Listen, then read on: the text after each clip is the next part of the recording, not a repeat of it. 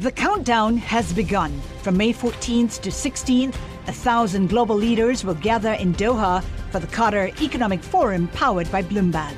Join heads of state, influential ministers, and leading CEOs to make new connections, gain unique insights, and uncover valuable opportunities in one of the world's most rapidly rising regions.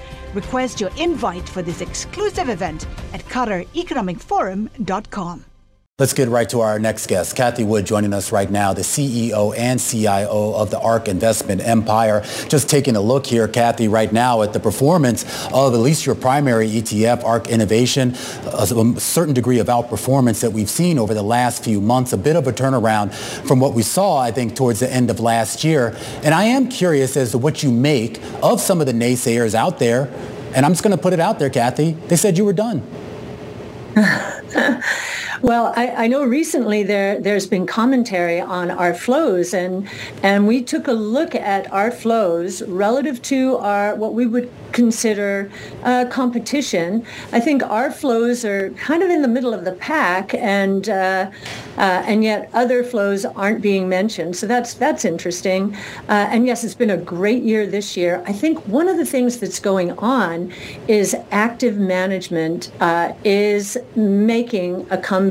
Now, I say that knowing full well that the NASDAQ 100 is one of the strongest gainers out there. Mm-hmm. And yet we are outperforming the NASDAQ 100, even without the mega cap tech stocks. And even though we have a 25% exposure to healthcare or life sciences for the year is down. Mm-hmm. Our selection of life sciences companies, stocks, are up about north of 25%. So we really do believe that active management is making a comeback here. There is a lot more competition. I mean, let's face it. I mean, when you came to everyone's attention, you were kind of the unicorn to a certain extent, Cathie. You were doing something that a lot of other folks weren't doing. You were very transparent, of course, also in the way that you were doing it. But I'm not sure, as you know, that transparency also brought a certain degree of criticism, whether it was fair or not.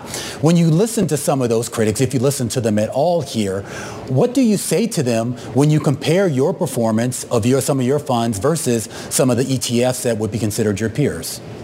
Well, most of the ETF peers, I would say, are indexed in some way.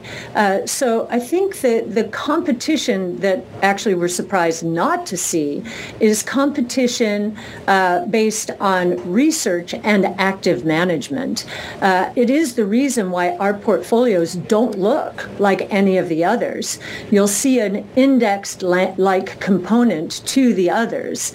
And so, we have some comparisons out there. The MSCI Innovation Indexes, actually, they work with our research team to surface new keywords and use artificial intelligence to really scope the world for companies who will be involved in these technologies. That's a very broad-based strategy, and yet if you look at the returns relative to our returns, we're very focused. We have more of a rifle shot approach and therefore more of an active management approach that we think is going to continue working, given how quickly innovation is evolving now. It's very hard for indexes to catch up. Cathie, I do want to talk a little bit more about the flows because it's interesting. It's not just your funds. If you look at some of the best performing ETFs year to date, they're crypto-linked ETFs. They track equities that are related to crypto companies, and yet they're not seeing the flows come in despite the performance. And when you think about that and you think about your lineup, what do you think is going to take for you to really see the flows come back? Is that going to be a rate cut, or what do you envision? Actually, in July, we're seeing the flows come back. The studies out there are through June. So flows are coming back. And I think one of the reasons is we established, ARKK, our flagship strategy, established a base over the last year. And it has been trading up and down through that base. And the base topped out at 45.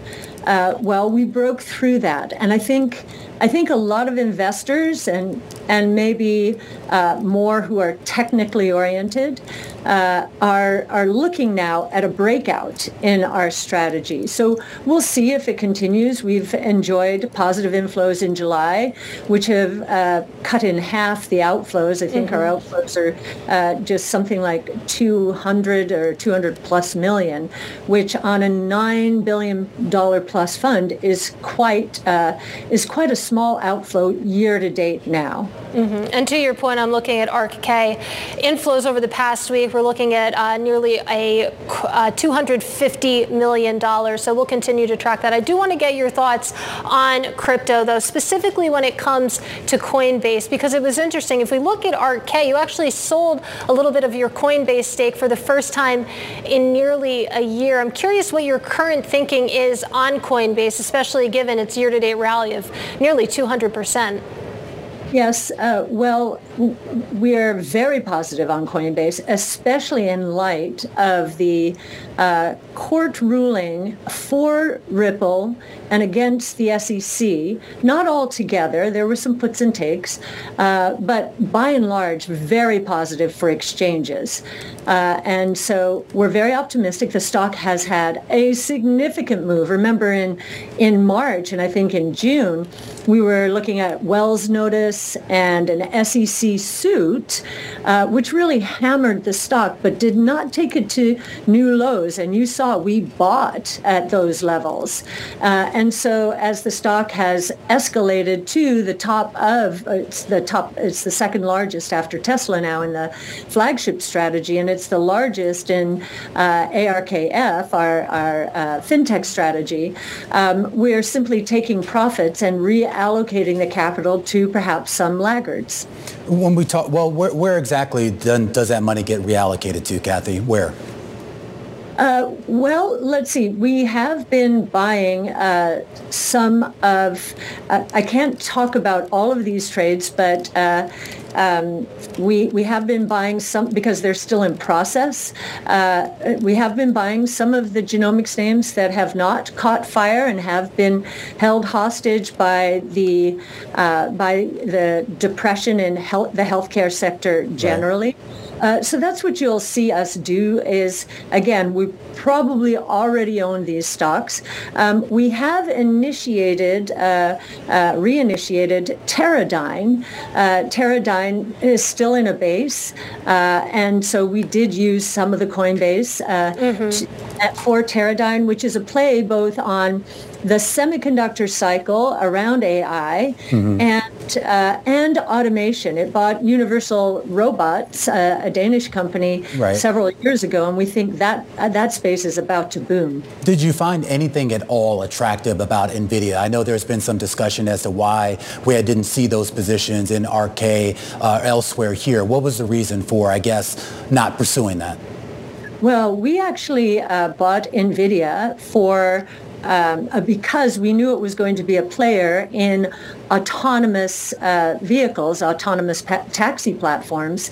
We bought it in 2014 when the fund began at $5 and rode it up to $350 and then saw it take off with AI and leave many other companies that we think are going to be huge beneficiaries of AI, leave them behind. So we basically reallocated into other AI plays that are not as obvious. NVIDIA is very obvious now. Everybody knows it. It's priced accordingly, 25 times revenues. We're recycling. Tesla's the biggest AI play opportunity out there, and it's roughly seven times revenue. I am curious on one thing, though, Cathie, because I think when people think of you, and if this is a mischaracterization, correct me, but they sort of think of you as that big thinker. You know, you're sort of investing in these kind of moonshots here, these big structural shifts in our economy, in our society here. Does valuation, meaning the current multiples, does that matter that much if that is the end goal?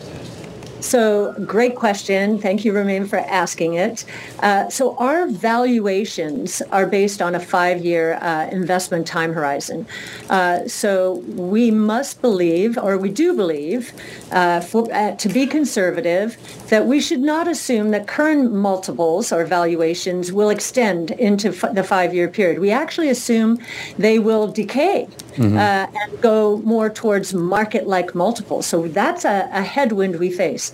We must believe that the combination of revenue growth and margin expansion is going to more than overcome that valuation headwind and deliver a compound annual rate of return of 15% over the next 5 years.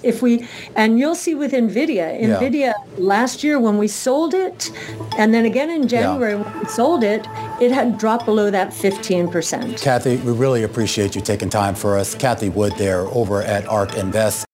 Collaborate for a greener future at the Bloomberg Green Festival, a groundbreaking celebration of the thinkers, doers, and innovators leading the way. From design and culture to technology, science, and entertainment. Hear from inspirational speakers and immerse yourself in climate solutions. July 10th through 13th in Seattle. Title sponsor, Amazon. Official airline, Alaska Airlines. Get 20% off using promo code radio20 at BloombergLive.com/Green Festival.